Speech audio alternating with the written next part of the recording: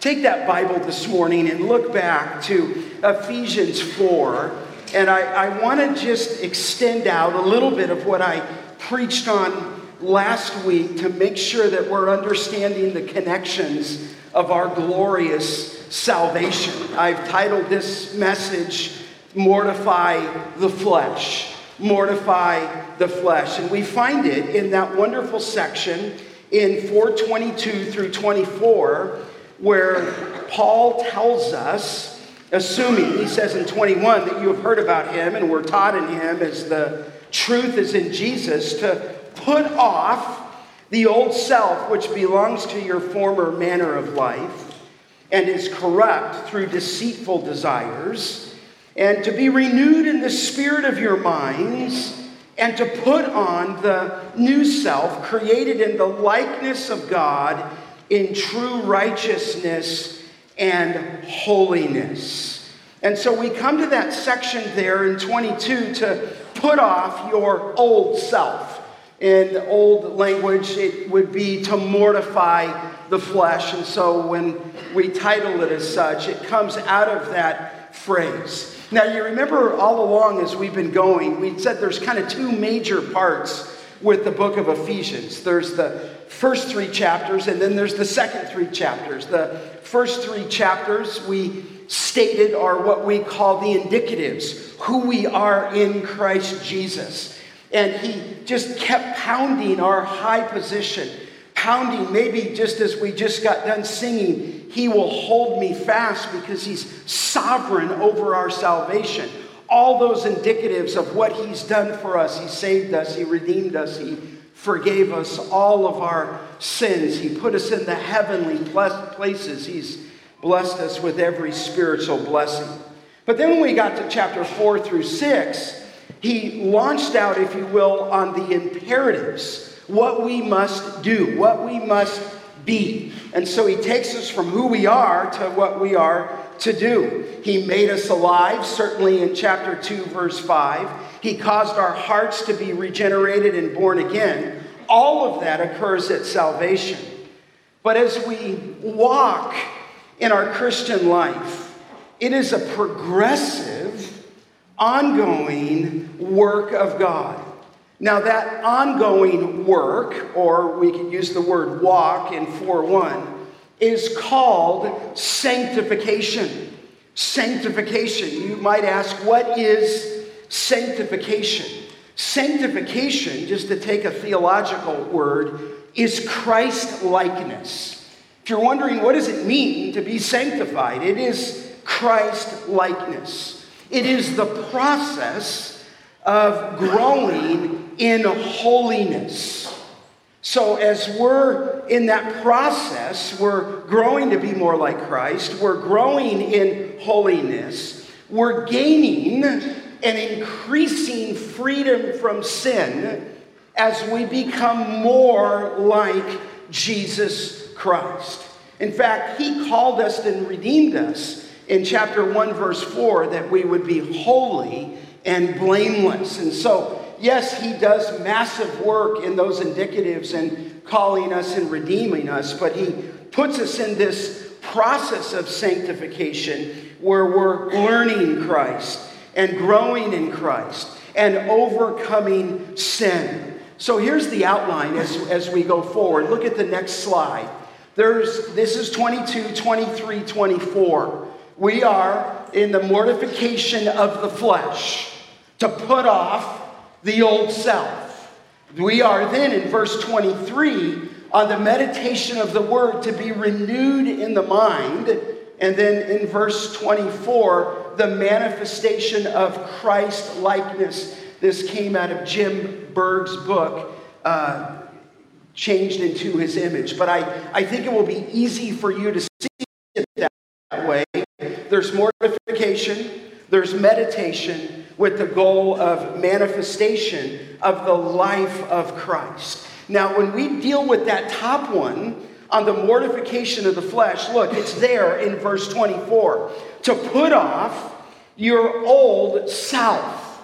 Now, that old self, if you look back in verse 17, where he tells us in this imperative here, the command, that you must no longer walk as the Gentile, no longer that old man that you were, as he uses that phrase as a Gentile. It speaks of, in some places, of those who don't know God. They walk in the futility of their minds. They're darkened in their understanding. They're alienated from the life of God because of the ignorance that is in them due to the hardness of heart. And so he tells us now to put off or to mortify the flesh. You say, well, what is he asking us to put off? Aren't we new in Christ? And the answer would be yes. But we mentioned last week, there lives within us, it's even hard to classify it. Let's just call it unredeemed flesh that remains in us. In other words, we get saved, and you know this. You're saved, but you don't become perfect. You are then put in a process of sanctification, and as you get to chapter 4, you have a very specific responsibility, and that is to put off the old self. In other words, you need to take it off like a garment, if you will, and defeat sin. The principle is Paul in Romans 8:12, we are under obligation, he says, not to the flesh, to live according to the flesh. But if we are living according to the flesh, you must die. But if by the Spirit you are putting to death the deeds of the body, you will live. There's that thought, putting to death. It means to mortify, or it means to render inoperative. Calvin, I mentioned last week, called the old self the smoldering cinder.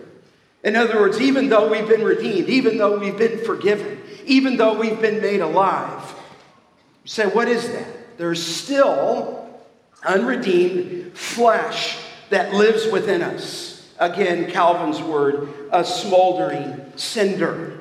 Now, what are we to do with our sin? Well, we're to put it off. You say, well, what kinds of sin? Well, that would include worry. That would include deception. That lying. That would include destructive habits such as drugs and drinking and anorexia and bulimia and overeating. We're to put off even anger or a critical spirit or discontentedness or profanity or sins of the tongue, bitterness, laziness, rebellion to authority. Rebellion to authority is sin. That would include greed, materialism, gambling, lust, pornography, adultery, just to list a few of them. In other words, if you're in Christ, you're to mortify the flesh. You are to be, he called us to be holy and blameless. Paul said it best in Romans 8:13. Lock this in your mind early on here. Put to death the deeds of the body. And I finished last week by saying, be killing sin, or it will kill you. You say, well, Scott, how do I mortify sin, even the sins you just listed? Well, you put it off. You take it off, as it says there in 22. Now, let me see if I can just give you just a little breakout here so that you understand the doctrine of salvation. You say, obviously, it's a very rich thought is what salvation is, and there's much to say on it, but at least if I put it in some broad, sweeping categories so that you know where this fits in your Christian life, and this would be a great source of conversation at your grace group this week, okay? On a broad, sweeping look at salvation, you would say it with me. There's justification, sanctification, and what?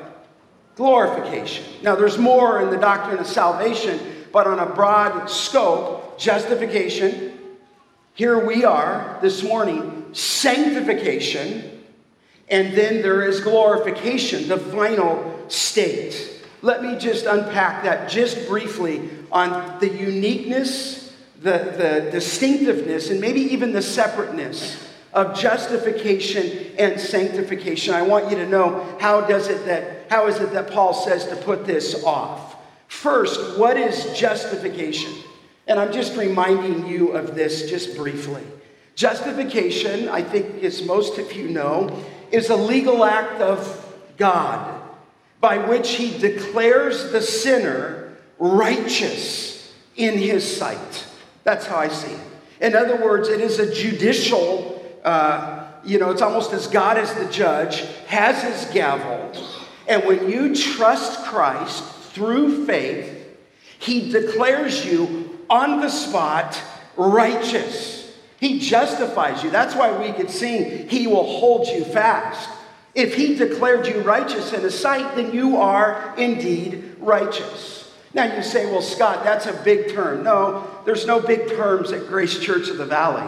Justification is simply, and I don't have time here, a biblical term. It's used all over in Romans chapter 3. And he says there, I'll just give you one in 3:20. By the works of the law, no flesh will be justified in his sight. In other words, no amount of works can ever declare a sinner righteous. God has to do that. You say, well, what does he do? Well, just two things. First, he has to remove sin from your account, from my account. No wonder the psalmist said in Psalm 32, how blessed is he whose transgression is forgiven, whose sin, here's the picture, is covered. In other words, it's covered over. How blessed is the man whom the Lord does not impute iniquity. In other words, he declared you righteous and justified you. And when he did that, he removed every sin from your account. So as Shay even said in his prayer, we should just be so stunned for that moment today, right? Just to think that if you're sitting in here and you have a relationship with Christ, he removed all your sin, past, present, and even future, to the point where he's holding you fast. Of course, Paul said in Romans 8:1, there is therefore now no, what? Condemnation. Why? Because he justified you. He removed all your sin. But we noted, and we have said before, something's got to be added. If it was just sin removed, you and I would stand neutral before the Lord, which wouldn't actually get anybody into heaven. You need something added. And so what was added is not only did he take away your sin in justification, he added Christ's righteousness. Okay? In other words, his righteous life, lived out 33 years without sin, was then deposited into your account. So in that wonderful act of God redeeming you, saving you, justifying you, he not only pulls away every sin that you will ever commit, but he puts into your account the righteousness of Jesus Christ. The Reformers wrote much on this. They called it an alien righteousness. In other words, it's a righteousness that comes to you not through your works, but it is actually put into your ledger. The righteousness of Jesus Christ, it comes outside of yourself. So God not only removes your sin, but he transfers the perfect righteousness of his life into our account. No wonder the song said, some of you might know it by heart, Rock of Ages, cleft for me, let me hide thyself in thee. And then it says in that stanza, be of sin, in that hymn, the double cure. And we understand the double cure. Something's got to be removed, and something must be added. Now, so that's what it is. Something's removed, something's added. Thirdly, how does justification become ours? I mean, really, that's probably the million-dollar question. How do you get that? Maybe some of you are here without Christ even this morning. Praise the Lord, you're in the hearing of the Word of God. I mean, I could just tell you with crystal clear thought here from the Word of God. How do you get that? What is, here, see, the instrument of justification? And the Bible's uber clear in 3:28 of Romans that we're justified by what? Faith apart, it says, from the works of the law. In other words, you're declared righteous, but how? The instrument upon which that becomes yours, and it could become yours this morning, here is faith. But it's not your faith, it's faith in Jesus Christ. Paul says in Romans 5:1, therefore, having been justified by faith. Now, I've mentioned before, and I don't want you to just skip over that, because that's not what the Roman Catholic Church teaches, and you know that. It's not what they teach. They teach, if I were to say, and we were looking at C, on the instrument of justification, they teach that the instrument of justification is what? What is it? It's baptism. Say, really? Yeah, it's baptism. It's in all their documents. I'm not trying to be offensive. It's baptism. They would teach, and I'm quoting here from their documents, that the primary instrumental cause of justification is baptism. So you understand then a little bit, if people are running their babies to be sprinkled at whatever day that is, they're sprinkling their baby, and that is salvific. You say, well, no, that's not really. No, that's what they teach. So you're going to bet that they're going to take their little children to be baptized, because that is the instrumental act upon which they're declared righteous. Okay? Now, then, the sacraments of penance is the secondary restorative cause. So I want to be clear here. They affirm justification, they would add this, is by faith, but they deny that it is by faith, what? Alone, okay? And they add works, I think somebody said works, as a necessary condition. But beloved, just clearly, I'm going to get into mortification. Here, the Bible teaches not baptism is the issue. You know that. The issue is your faith. The issue is you individually. The issue is not your parents. The issue is not your grandparents. We're thankful. I'm asking you if you've cried out to the Lord Jesus Christ in personal faith to Him. Because nobody else is going to save you. Your sister, your brother, your grandmother, your mom, your dad. If you're in here at some point, you have got to come to a trust and bow your knee in the Lord Jesus Christ. And so you are not justified, I want to be clear here, because of your faith. If so, faith would be deemed and understood as a work. You are justified by your faith in the person of Christ and what He has done. You say, well, Scott, why is it by faith? Maybe just one more thing. Well, it's real clear why it's by faith. And I'll just quote the scripture for you. It's Romans 4:16. It is by faith, and I'm quoting, in order that it might be in accordance with grace. So the reason that faith is the instrument is you have to look away from yourself to another, Christ, and what He has done. And it's by faith as you look away to another for this reason, that it might be by grace. In other words, He gets all the glory. So justification then is that, okay? And sanctification, they've got to be distinguished, but they could never be separated. So let me draw you in now to what is sanctification. And that's where Paul is in Romans 4:22. What is sanctification? That's that legal declaration and justification. But sanctification is the ongoing transformation, I say ongoing, to be made more holy. That's what it is. God takes, can't separate them, but you must distinguish them. God takes the justified sinner and renews the whole person into the likeness of God and into the person of Jesus Christ. I think Kevin DeYoung said it well, and I think it's helpful. He said, sanctification is a gift just as justification. He called it, actually quoting Calvin, a double grace. They are both ours by virtue of our union with Christ, both necessary for our salvation. Justification is the root. Sanctification is the fruit.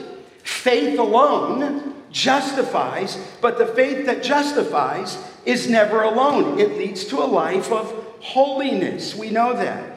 The former, justification, can't help produce the latter, sanctification, and the latter, sanctification, must flow from the former. Let me see if I can put this on a screen for you. Look at the next slide. I want you to understand these. These are some broad categories, but you got to get this because you won't know how to live the Christian life, and neither will I, if we don't know and have clarity on this subject. Justification is complete, top left. Top right, sanctification as a general thought, I'll explain that, is progressive. In justification, he freed you from wrath. In sanctification, he frees you from the reigning power of sin. I didn't say that he frees you from sin altogether. We know that's not true. He frees you from the reigning power of sin. Justification is instantaneous. It's complete. All I know is when I was 14 years old, I was on my knees at my bedside. I've told you this. And I confessed Christ as my Lord and Savior. I got up off my knees because I put my trust in Him. And He declared me legally righteous. It is not a process. When I got off my knees, for me at 14, it was instantaneous. It was complete. God didn't declare me righteous and then undeclare me. He didn't write me in the Lamb's Book of Life and then erase me. It's instantaneous. But look over. Sanctification, what we're talking about here, is progressive. We're growing in that. In fact, justification is perfect in this life. Right now, the way that God sees you through the finished work of Christ is righteous in His sight. It's perfect. Sanctification is not perfect in this life. We are battling. We are growing. There's highs. There's lows. Here, justification is an indicative. And what I mean by that is just your position. At 14, He declared me righteous. It's my position in Christ.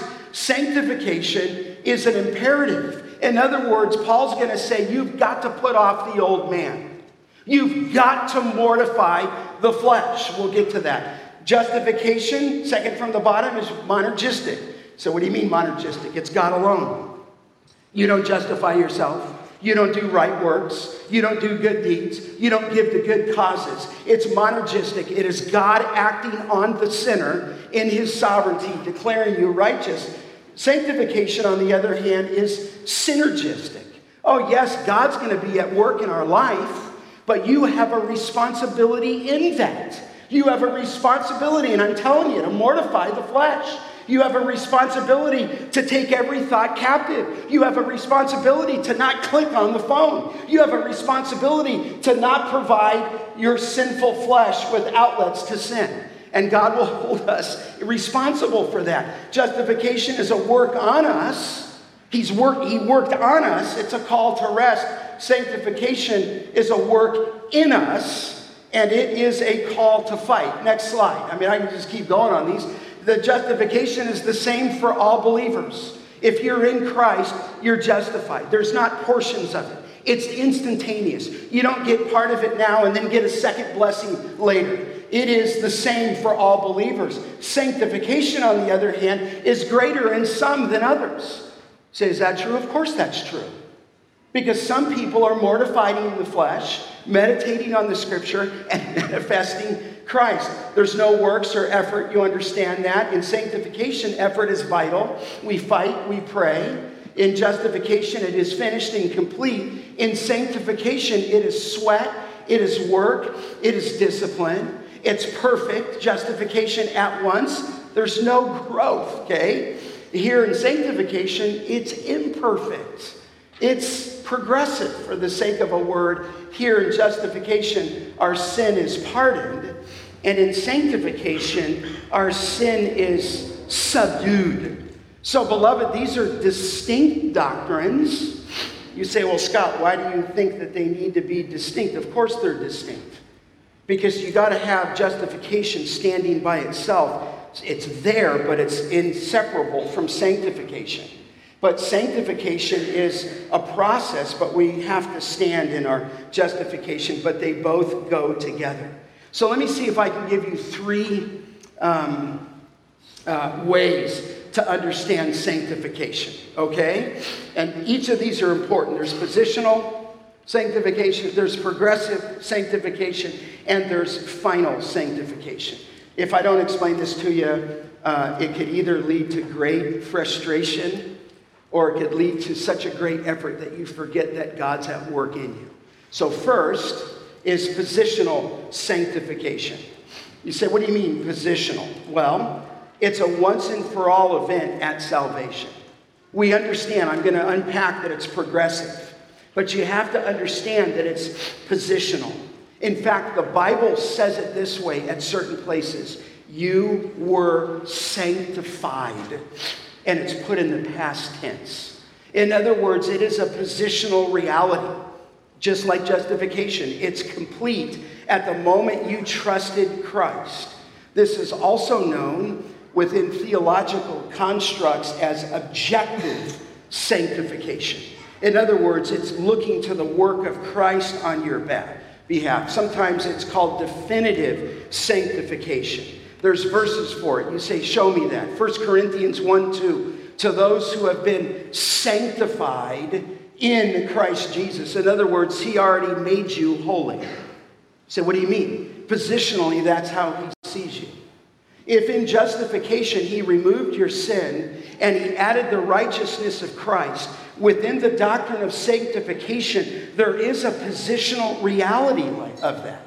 You say, well, Scott, I don't feel that way. You may not feel that way, but he's looking at you through the finished work of Jesus Christ. 1 Corinthians 6:11, after he lists a horrific list of sins, he said, such were some of you, but you were washed, and here it is again, you were sanctified, and you were justified in the name of the Lord Jesus, but you're sanctified, past tense. So positional sanctification is a completed work, and the emphasis is on the holiness that we have in Christ Jesus through his once and for all sacrifice. You say, but Scott, what is it here then in 4:22 when he tells us to put off the old self? Positional sanctification, and this is crucial, is a break compared to your old life with sin's power.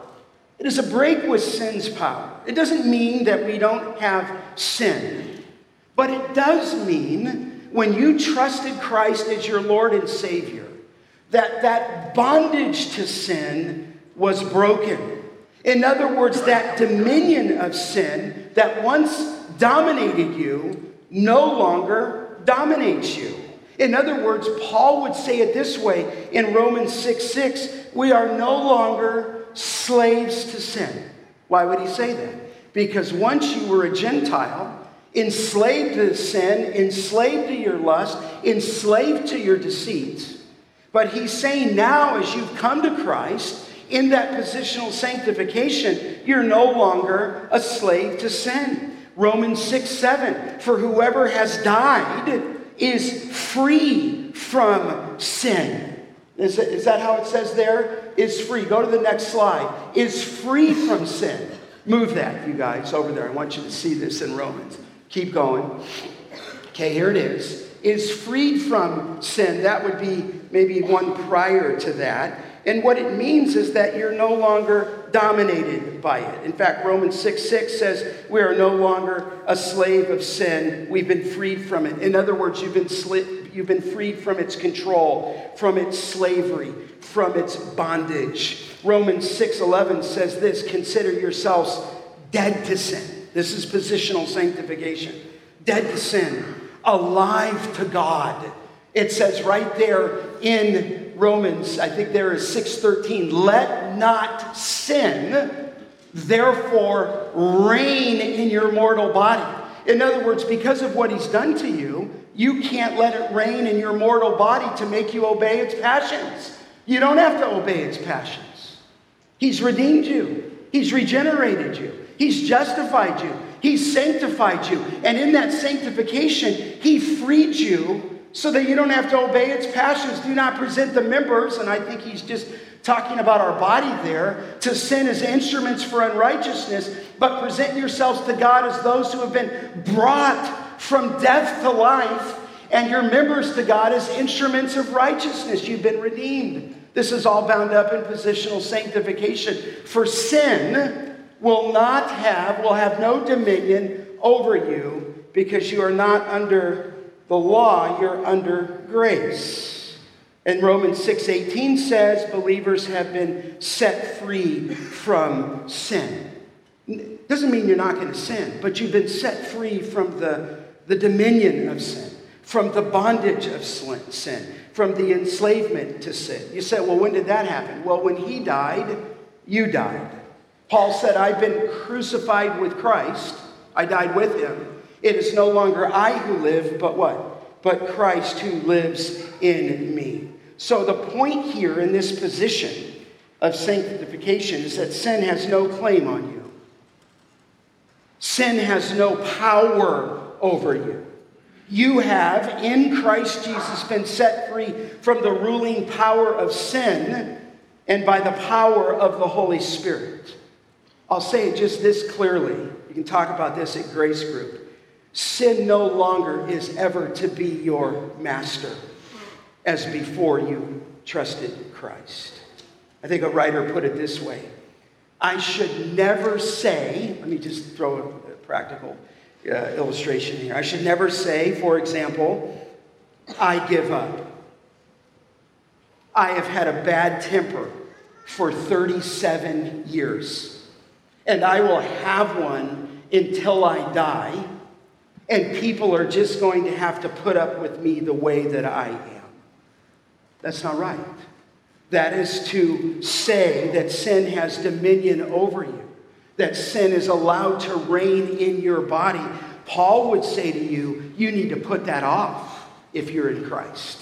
You ought to mortify the flesh. So Christ has set you free from sin's tyranny and control. And that positional sanctification leads, secondly, to progressive sanctification, which is what Paul is getting at here. Where positional sanctification is a definitive break with our past, it, on the other hand, doesn't make us perfect. We will not be free from sin until death, and that's glorification.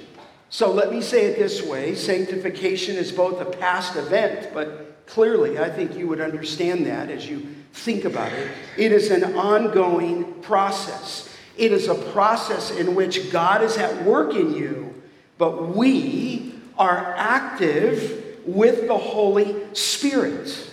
Now let me just put sanctification first then, under this progressive nature, is a progressive work of God. I don't want to put it all on us because the Bible doesn't. Paul said in Philippians 1:6, you know this, I am confident of this very thing, that he who began a good work in you will perfect it until the day of Christ. That the one who began a good work in you is going to perfect you until the day of Christ when he comes back or he takes you to glory. So you don't just see justification as monergistic and sanctification is all yours. There is a positional sanctification, and then bound up in sanctification, there is a work of God on your behalf. Do you remember when Paul put it this way in Philippians 2:12? He said, for it is God who is at work, where? In you, both to will and to work his good pleasure. So praise the Lord, you're not left yourself in this process. God is at work in you. That is the role of the Holy Spirit in you. That is why when you become a Christian, You're now guilty, and your conscience bothers you in a greater way because the Holy Spirit now is inside you, and he's seeking to holiness, and he's at work in you. So God the Father is at work. God the Holy Spirit is at work in you. It will say that in Ephesians 5. It says that the sanctification in 1 Peter 1:2 is by the Spirit. We're exhorted in Galatians 5 to walk by the Spirit. So it is a work of God. It is a work of the Holy Spirit. It is a work of Christ and abiding in us and us in him. So I just say that, so I don't want to throw you off. It's not just strong willpower here, okay? It's not just your own effort. Just come on, you do it. You know, the Nike slogan, just do it. Listen, there's an aspect in sanctification. It is a progressive work of God, a progressive work of the Holy Spirit, a progressive work of the Lord Jesus Christ in our life. We are Holy Spirit enabled, but not only is sanctification a work of God in us, it is also a work of believers. I said all that to say that. In other words, you are active in this. You say, well, what do you mean active? So let me take an old analogy when some people used to say many years ago, just let go and let God. Just let go and let God do it. And it almost comes off as though you have no responsibility. And the Bible is clear, you do have a responsibility. I have a responsibility. You, myself, are exhorted to be holy. You are told to put on the armor of God. You are told to take up the sword of the Spirit. You are told to abstain from fleshly lust. So you have a responsibility to mortify the old self. Let me be clear and say it this way. Maybe this will help you. Sin has been dethroned, yes, but it has not been destroyed. You have a cinder in your heart, and you need to mortify it. So much so, you say, well, how does this work, Scott? Well, I think you understand it. When Paul said, not only is God at work in you, but he also, in that same scripture in Philippians 2, told you to work out your salvation with what? Fear and what? Trembling. In other words, he's at work in you, but you've got to work it out with fear and trembling. In other words, you're active. So that Paul would say this in Romans 6:12, let not sin therefore reign in your mortal body. In other words, young men, women, you are exhorted to put off the old man. You are responsible for that. Christianity is not come down an aisle, pray a prayer, sign in the on the dotted line, dunk you in the tank as soon as you can. No. Justification kicks into sanctification, and you and I are called to be holy. This church is called to be holy. And Paul's going to say, do not let sin therefore reign. In other words, it can't own you. It shouldn't dominate you. You should not be a slave to it. There is the progressive nature of it. You don't have to obey its passions. Don't present your members as instruments of unrighteousness, but present yourself as those who have been brought from death to life. Your members as instruments for righteousness. In other words, you're active. I mean, it's quite a responsibility, okay? But listen, let me just say this. Sin isn't to have mastery over you. When God saved you, he transformed your life. We are God's. We won't get to perfection until glory, but you have as your responsibility to mortify the flesh, I would say probably every day. To take every thought captive to the obedience of Christ. And so you're to present your members under righteousness or holiness. In fact, Paul would say, and I'm pushing here because this is the point of Ephesians 4:22, put to death the deeds of the flesh. Put it to death. Mortify it. Kill sin, or it's going to be killing you, is the thought. Here's another example of this progressive nature. For this is the will of God. You know this one. Verse 3. Your sanctification. There it is. You could actually say, for this is the will of God, your holiness. Hagios, it's the same word. Your holiness, that you abstain from what? Sexual immorality. Do you want to be in the will of God, young people? The Bible says if you want to be in the will of God is holiness. And if it's holiness, then he's telling you to abstain from sexual immorality. You say, well, I don't have the power to do that. Oh, come on. He transformed you. He placed the Spirit of God inside you. He's prompting you to holiness. And the text here says you need to abstain from it. You need to kill it, or it will be killing you. 1 Thessalonians 4:7, God has not called us for impurity. There's a great text. But in holiness. In other words, you're active. Let me put it this way. Paul said it in Corinthians, in 1 Corinthians 6:18. He told us to flee, and then he uses this word, immorality. And I think he shouted it. And then in the next verse it says, honor God with your body, glorify God. But he told us to flee immorality. In other words, you're not to be in the wrong place at the wrong time with the wrong person. Date the dead, be missionary dating. Paul would say, listen, you better flee from immorality. In other words, you better run from it, is the thought. You're active in it, you understand. Paul said in 2 Corinthians 7:1, he said, we have these promises, beloved. Let us, and here's this active nature, cleanse ourselves from every defilement of the body and spirit, bringing holiness to completion in the fear of God. In other words, here's what he's saying. You're no longer like the Gentiles. You once used to live this way, but this is not the way you learned Christ. And how he's going to tell us how to live is you've got to take off like a garment, this old self, this smoldering cinder. And as John Murray said, you've got to let God take you into the slaughterhouse for your sin, but you're cleansing yourself from every defilement of the body. Peter said in 1 Peter 2:11, I urge you. I think he said it this way. Urge is okay, it's parakaleo. I think he was saying this though. I plead with you as sojourners and exiles to abstain from the passions of the flesh which wage war against your soul. Your active. 1 Peter 1:15, like the Holy One who called you, be holy yourself in all your behavior, because it is written, you shall be holy, for I am holy. You need to be holy. You may be in 7th grade this morning. You need to be holy. You may be in 8th grade. You need to be holy. You say, well, Scott, okay, we sing holy, holy, holy. What is it? Well, there's two ways I could just tell you real quick, okay? Holiness is to be from evil, okay? Number one. And then number two, it means to be dedicated to God.